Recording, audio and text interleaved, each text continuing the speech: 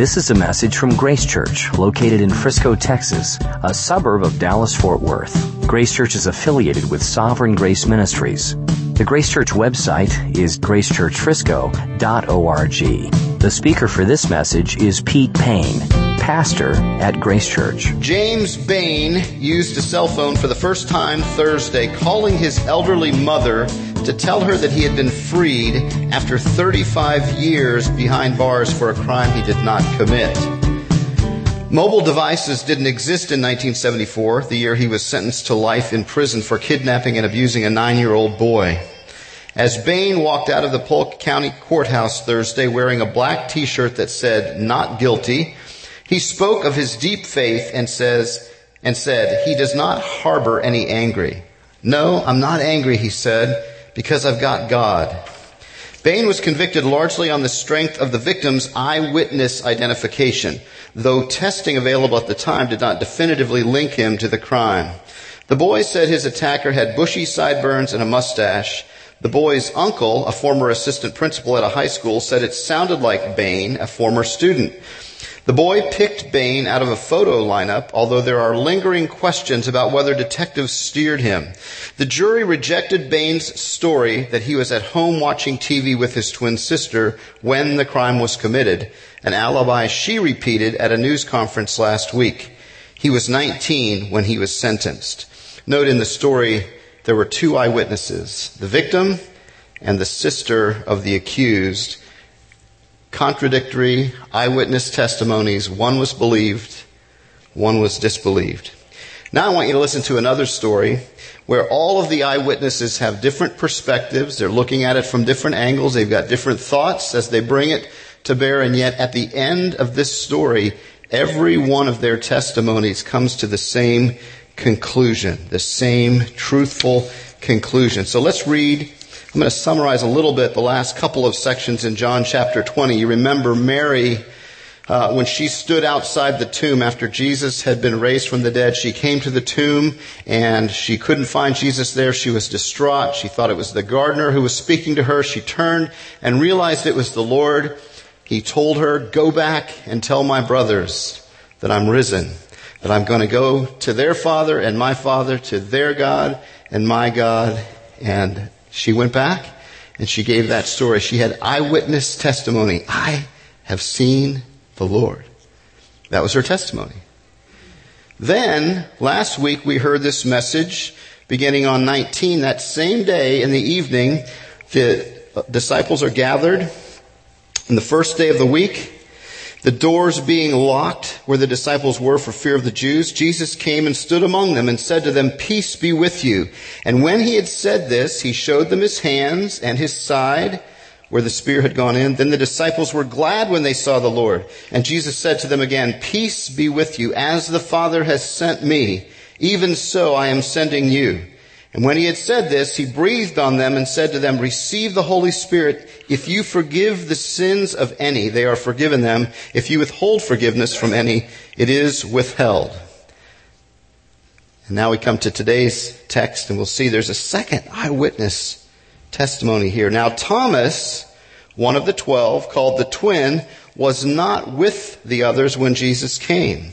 So the other disciples told him, "We have seen the Lord." Eyewitness testimony. Thomas said to them, unless I see in his hands the mark of the nails, and place my fingers into the mark of the nails, and place my hand into his side, I will never believe."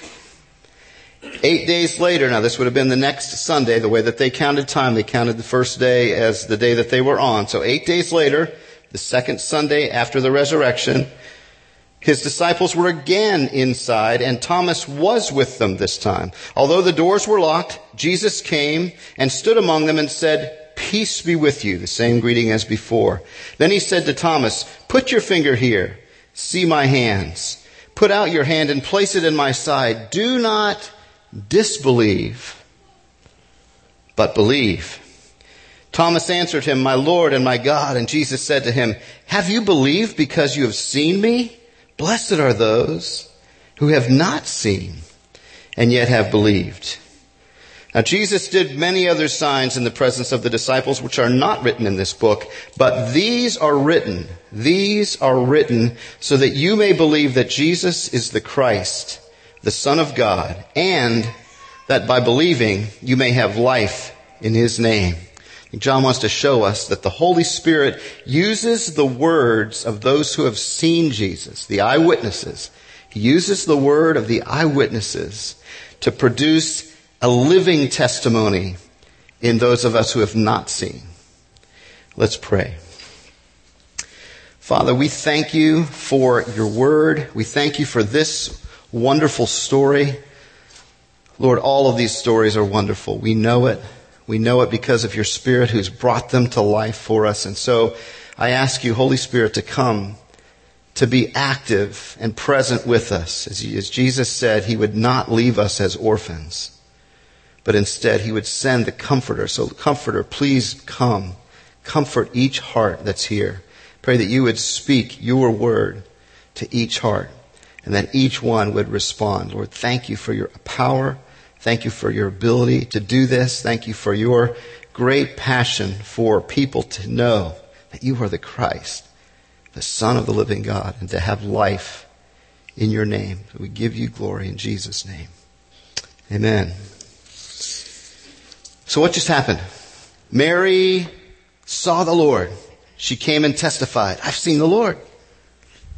They were gathered that night in the room. Having heard Mary's testimony, they're gathered in fear of the Jews. The Scripture tells us. Jesus comes, somehow appears before them, even though the door is locked. We don't know exactly what happened, but he's there. He says, peace be with you. He commissions them, as we heard last week. They now have an eyewitness testimony. So, just so happened that Thomas, old doubting Thomas, was not among them that particular night. But a week later, sometime between the two Sundays, they told Thomas, testimony number 2, eyewitness testimony, we have seen the Lord. Thomas says, unless I see him, and not only that, unless I can touch him myself, I will never believe. So then Jesus comes, meets Thomas right at his point of need, knew exactly what he had said. Go ahead, touch my hands. Touch my side. Thomas, don't disbelieve, believe. My Lord and my God. He testifies. He would say, now I've seen the Lord as well. Jesus says, because you've seen me, Thomas, do you believe? Blessed are those who have never seen and yet have believed. Now, why did God include this story? Here we've studied this for a year. Craig has pointed out numerous times how nothing happened. Everything was so carefully controlled by God. Down to the crucifixion itself. Every detail of this book has been put in place. Every story that he selected. He just said, I haven't written everything down here, but he chose specific things. So, why this story? Why after the resurrection appearance, upper room, peace to you, he breathes on them, all the things that are happening? Why not just end it with the next story? Why this story? I want to submit that Thomas was not there. Why did Jesus choose to come when Thomas was not there? Why didn't he wait until they were all together? I believe one of the reasons for it is that there would be a link between those who have seen, the eyewitnesses, and the ones that Thomas represents here in this story, the ones who have not seen. That's us. Jesus puts this story in to elevate our view of Scripture, the Word of God, what these disciples were going to do. I write these things, John said, so that you may believe that Jesus is the Son of God. I write these things as an eyewitness so that you may believe that Jesus is the Son of God and that you may have life in his name. Thomas becomes the first of those who had not seen, just like us. And he hears this. Thomas, have you believed because you've seen? Yes, there are coming those after you who will never get to see me, but they're going to believe. Blessed are they. So it's that link that's so important, I think, why this story is here. We're going to look at three things in verse 31 that kind of summarize, I think, the purpose of this passage. The first one is this: the written testimony of the eyewitnesses. I have written. These things I have written. So we're going to look at the doctrine of Scripture, the Word of God. The second thing we're going to look at is the gift of faith, so that you may believe. I've written these things so that you may believe. And the third thing is this issue of life, because he links the two with the word and. There are many who have believed in Jesus, as we've read through the Gospel of John, but there's something being added here. I write these things to you so that you may believe and have life in his name. The Holy Spirit will use the written testimony of the eyewitnesses to produce a living testimony in those of us who have not seen. So let's look at the first one. The written testimony of the eyewitnesses. I have written. These things are written so that you may believe. Back in Deuteronomy, when Moses was completing his work, right before the Lord took him away and hid him and buried him, and we don't know where he is, God does, Moses said this to the children of Israel. In Deuteronomy 32, this won't be on the screen, so just listen carefully. Take to heart all the words which I am warning you today, that you may command them to your children, and they may be careful to do all the words of this law. For it is no empty word for you, but your very life. By this word you shall live long in the land that you are going over the Jordan to possess. So Moses knew these words that he was speaking were their life. He had an awareness. I'm speaking the words of God. I'm speaking as a prophet. These things, I don't know whether he knew they would be passed down. I don't know what he knew, but he knew these words are more than just my words. These are your life. Pay attention. This is the word of God. Jesus, many years later, being tempted in the wilderness by the devil, is tempted in this way. If you are the Son of God.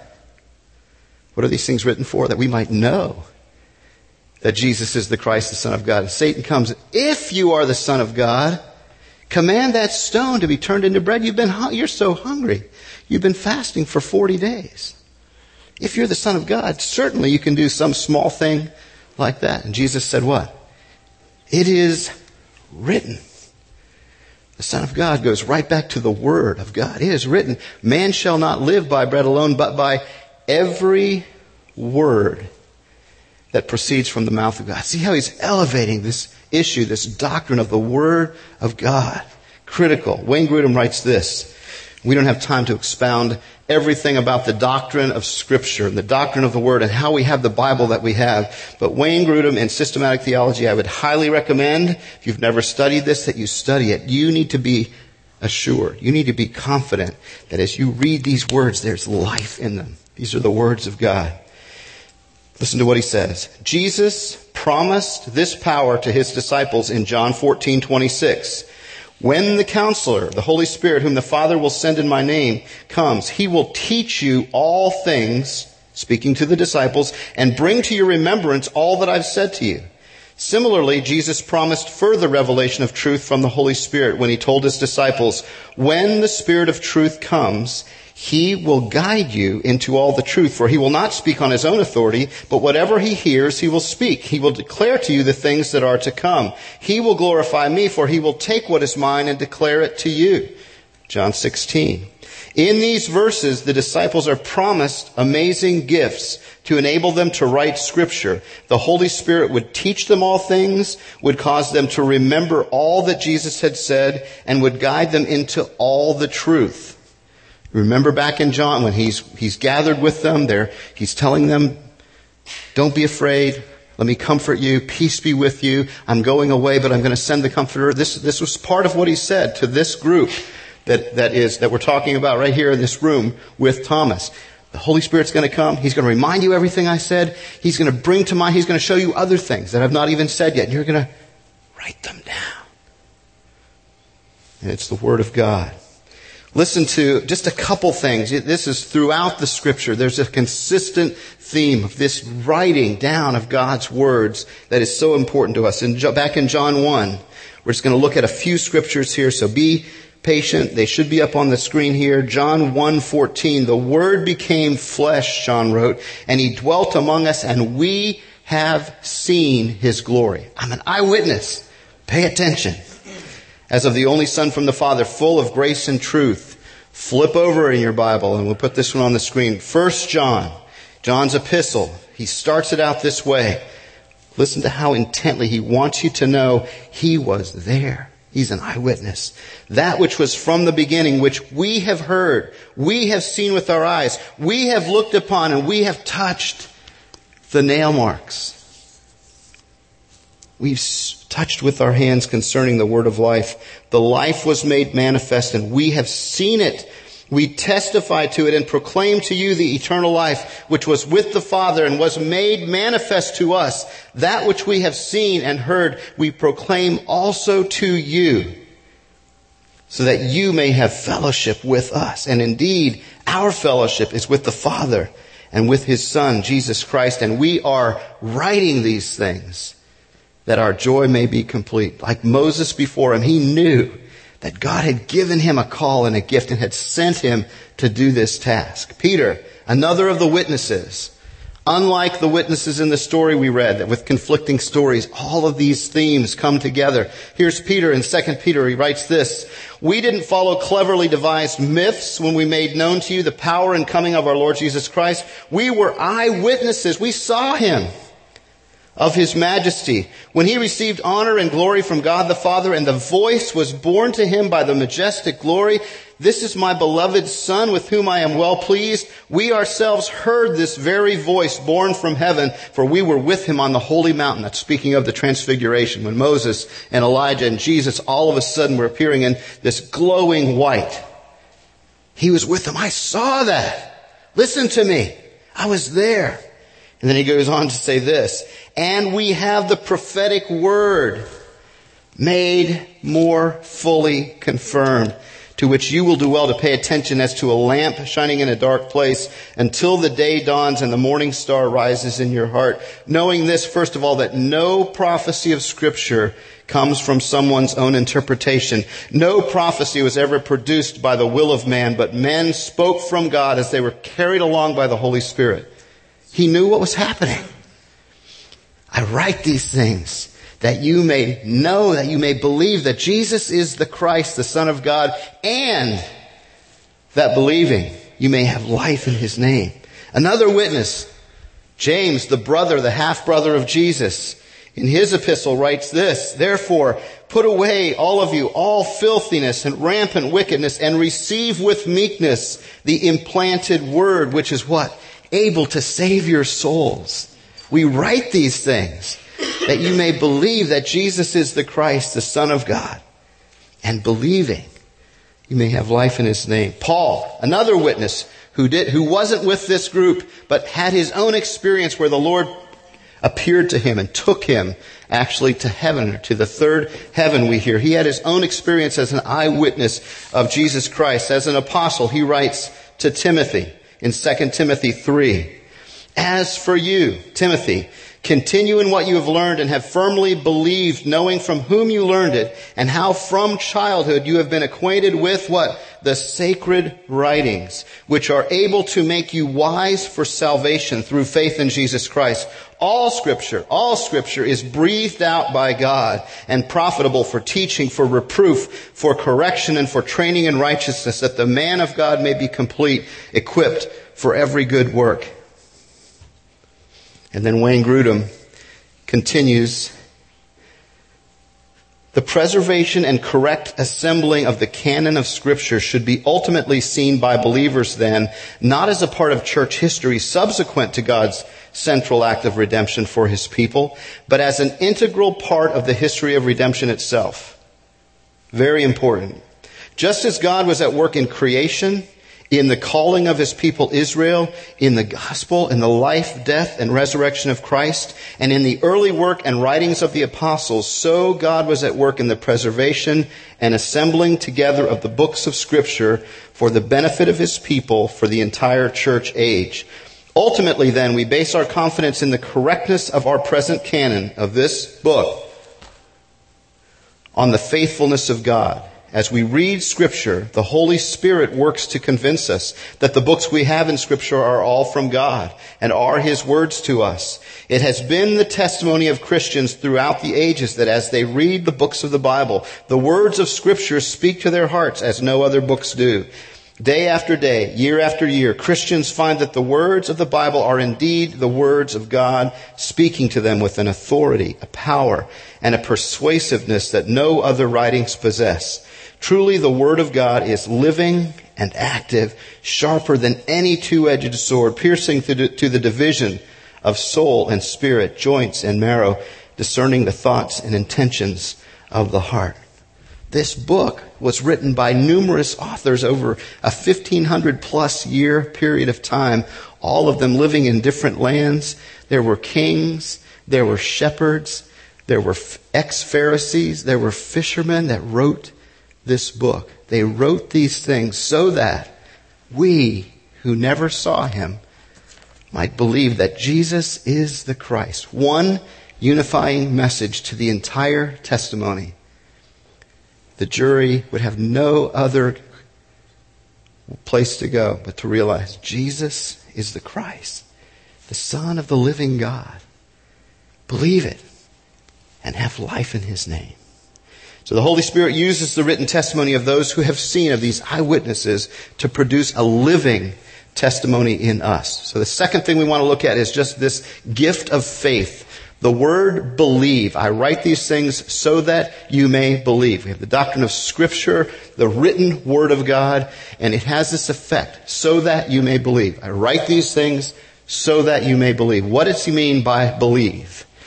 In the Bible, the word believes, believe, just derivatives of the word believe are used 248 times. More than a third of those uses are in the book of John. This has been a major theme in John's accounting of the gospel. From the very beginning of the book, he's wanted people to believe. He looks at this. He looks at Nicodemus coming, who clearly wants to believe, but he's confused. And Jesus says to him, Nicodemus, unless you're born again, you can't even see the kingdom of God. He appeared to the woman at the well, who came to believe. Is this the Christ? Could this be? Goes and tells her town. Not I've seen the Lord, but could this be the Messiah? They come and they say, we don't believe anymore because what you said. We believe because we've seen it ourselves. They were eyewitnesses too. We keep moving through. We come to this story then next to contrast of the man who was healed by the sheep gate. And instead of receiving his healing from Jesus and then going with Jesus, he sides and goes to the Pharisees. And we begin to see this conflict that John wants us to understand in Thomas's words, in Jesus' words back to Thomas. I'll never believe unless I see. Thomas, don't disbelieve. Believe. And throughout the rest of the book of John, he's putting this conflict in play. People are starting to believe. They believe because he feeds them bread. And then a few minutes later, when he says, unless you eat my flesh and drink my blood, you can have no part of me, then they all start moving away. They believe and they disbelieve. They want to follow and they don't want to follow. And increasingly there are those who now not only do they no longer search for Jesus, they're seeking to put him to death. And finally at the end of his ministry, of his public ministry, in John chapter 12, we read this in verse 36. When Jesus had said these things, he departed and he hid himself from them, though he had done so many signs before them. Now listen to that carefully. Though they were eyewitnesses of his power, of his miracles, of his spoken word, they still didn't believe in him. So that the word spoken by the prophet Isaiah might be fulfilled. Lord, who has believed what he heard from us, and to whom has the arm of the Lord been revealed? Therefore they could not believe. For again Isaiah said, he's blinded their eyes and hardened their hearts, lest they see with their eyes and understand with their hearts and turn, and I would heal them. Isaiah said these things because he saw his glory and spoke of him. Nevertheless, now listen, many even of the authorities believed in him, but for fear of the Pharisees. Why are the disciples in the upper room, in the room right now, behind locked doors? For fear of the Jews. For fear of the Pharisees, they didn't confess it, so that they would not be put out of the synagogue. For they loved the glory that comes from man more than the glory that comes from God. And we'll end that quote right there. From this point forward, Jesus takes his disciples away, and we have in chapters 13 through 16, and then into 17 when he prays, we have this very private discourse that he has with them, where he washes their feet, and he tells them, I'm going away, and I give you a new commandment. Love one another as I've loved you. Never spoken, never seen before is this commandment. He said, peace I leave with you. So I want you to have peace. Not the peace as the world gives, but my peace. I want you to trust in me. And then he promises them, most amazingly, this gift of the Holy Spirit. It's to your advantage that I go away. If I don't go, the Holy Spirit's not going to come. And here comes this crisis point in John, whereas he's focused on this issue of believe, disbelieve. I say I believe. Martha says, you're the Christ, the Son of the living God. And 5 minutes later, she's saying, don't roll the stone away, God, because it's going to stink in there. There's just back and forth. It's so difficult to believe because circumstances overwhelm us. And people, the fear of people overwhelms us, and fear of death overwhelms us. It's so difficult to believe. But these things are written so that we might believe. So what do? He brings us to this crisis point, and he adds this little word, and. See, Thomas was no different than the other disciples. They didn't believe Mary either, did they? Until Jesus came to be with them. And how many of all the crowds had seen him and said, we believe, and then fallen away? How many of these disciples, just like Thomas, would have said, Mary, until I see him myself, until I'm an eyewitness, I can't believe this. It's impossible. It doesn't make sense. But Jesus says, here you go. See me? See the nail holes? See the spear? But go ahead, touch it. I have a call for you men. You're going to write Scripture. Remember what I talked to you about a little while ago? The Holy Spirit's going to come and bring these things to your remembrance and teach you all these things. He's going to take what is mine and give it to you.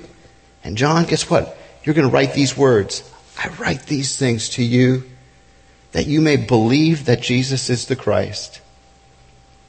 And in believing that you'll have life in his name.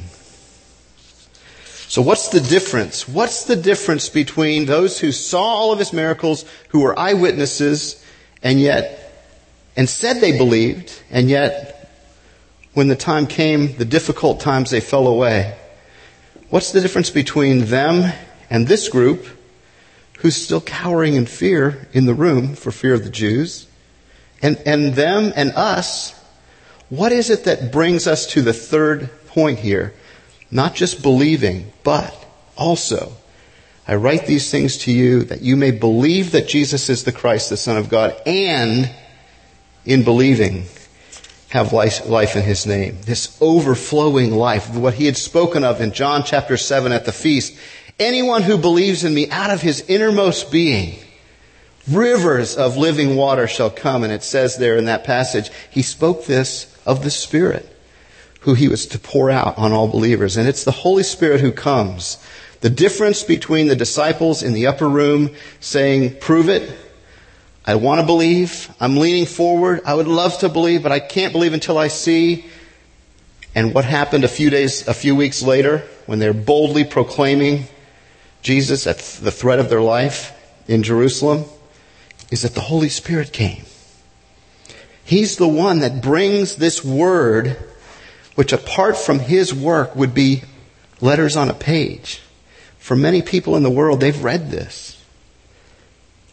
They might have even said, yeah, that sounds plausible, possible. Could it be?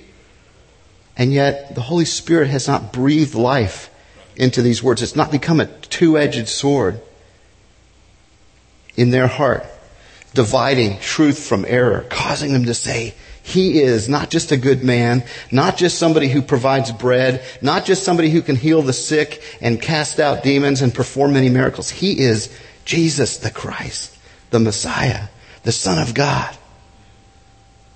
That's what I believe.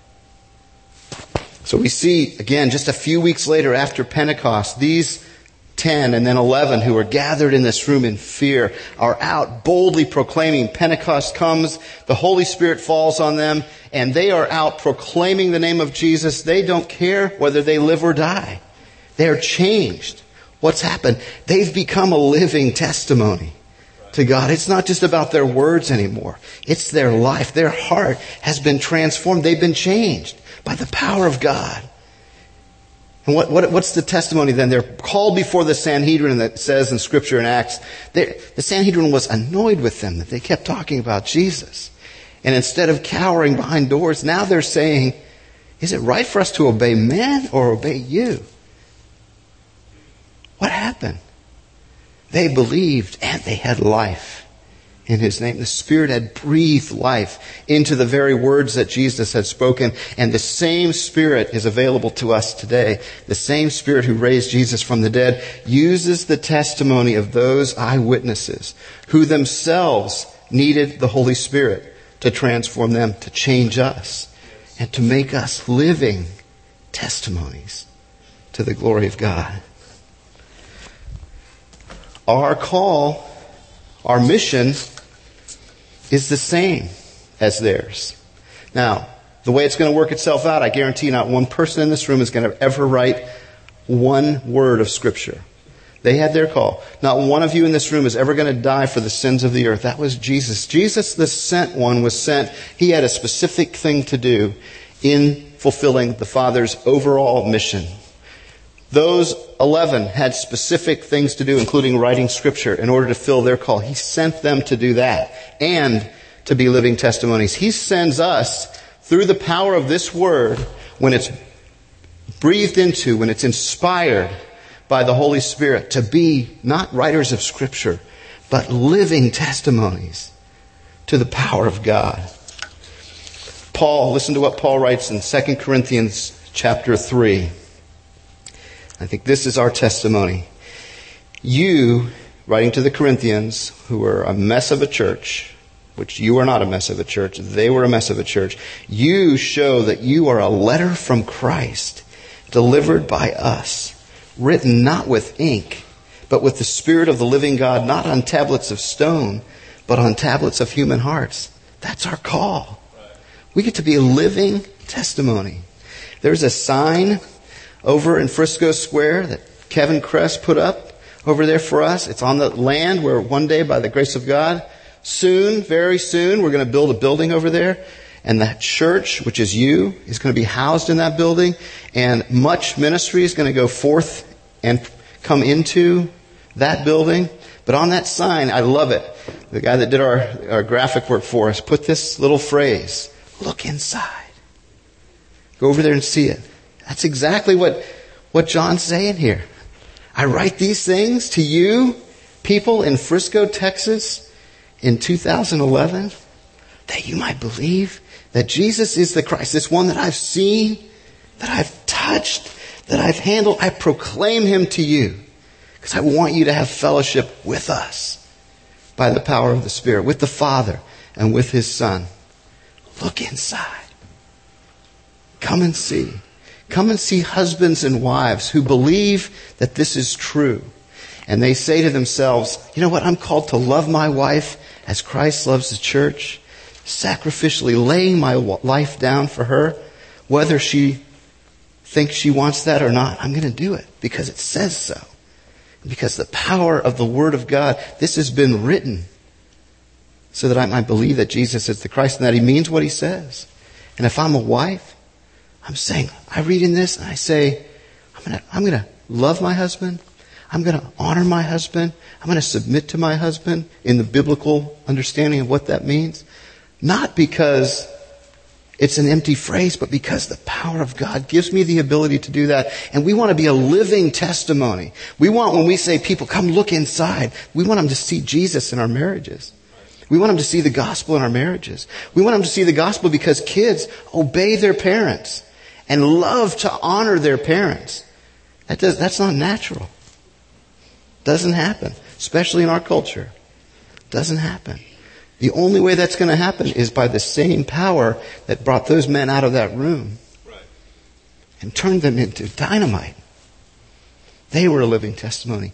We're sent to be a living testimony. It comes as we read this, as we cry out for faith. Increase our faith. Give us more.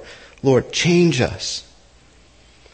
Or when people hear the words of God and say, by this, all men will know that you're my disciples, by the love that you have for one another. And they see community groups helping when people are sick, caring for people.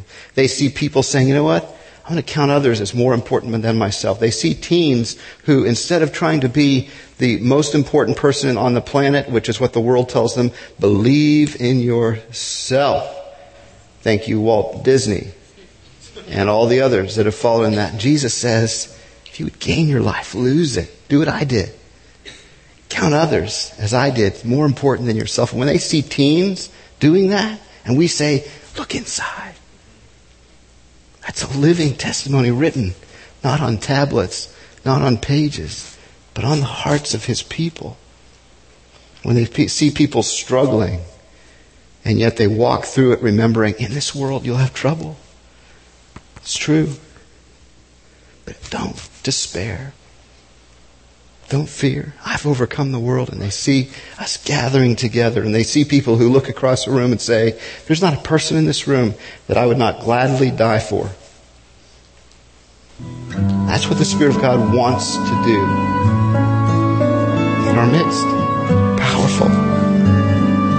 To write these things so that you who never saw Him, never touched Him, might believe that He is Messiah, Son of God, Savior, and that believing you'll have life flowing out of your innermost being. And the world will see and they'll go, I want that. Tell me. Let's pray. You've been listening to a message from Grace Church. For more information, visit www.gracechurchfrisco.org.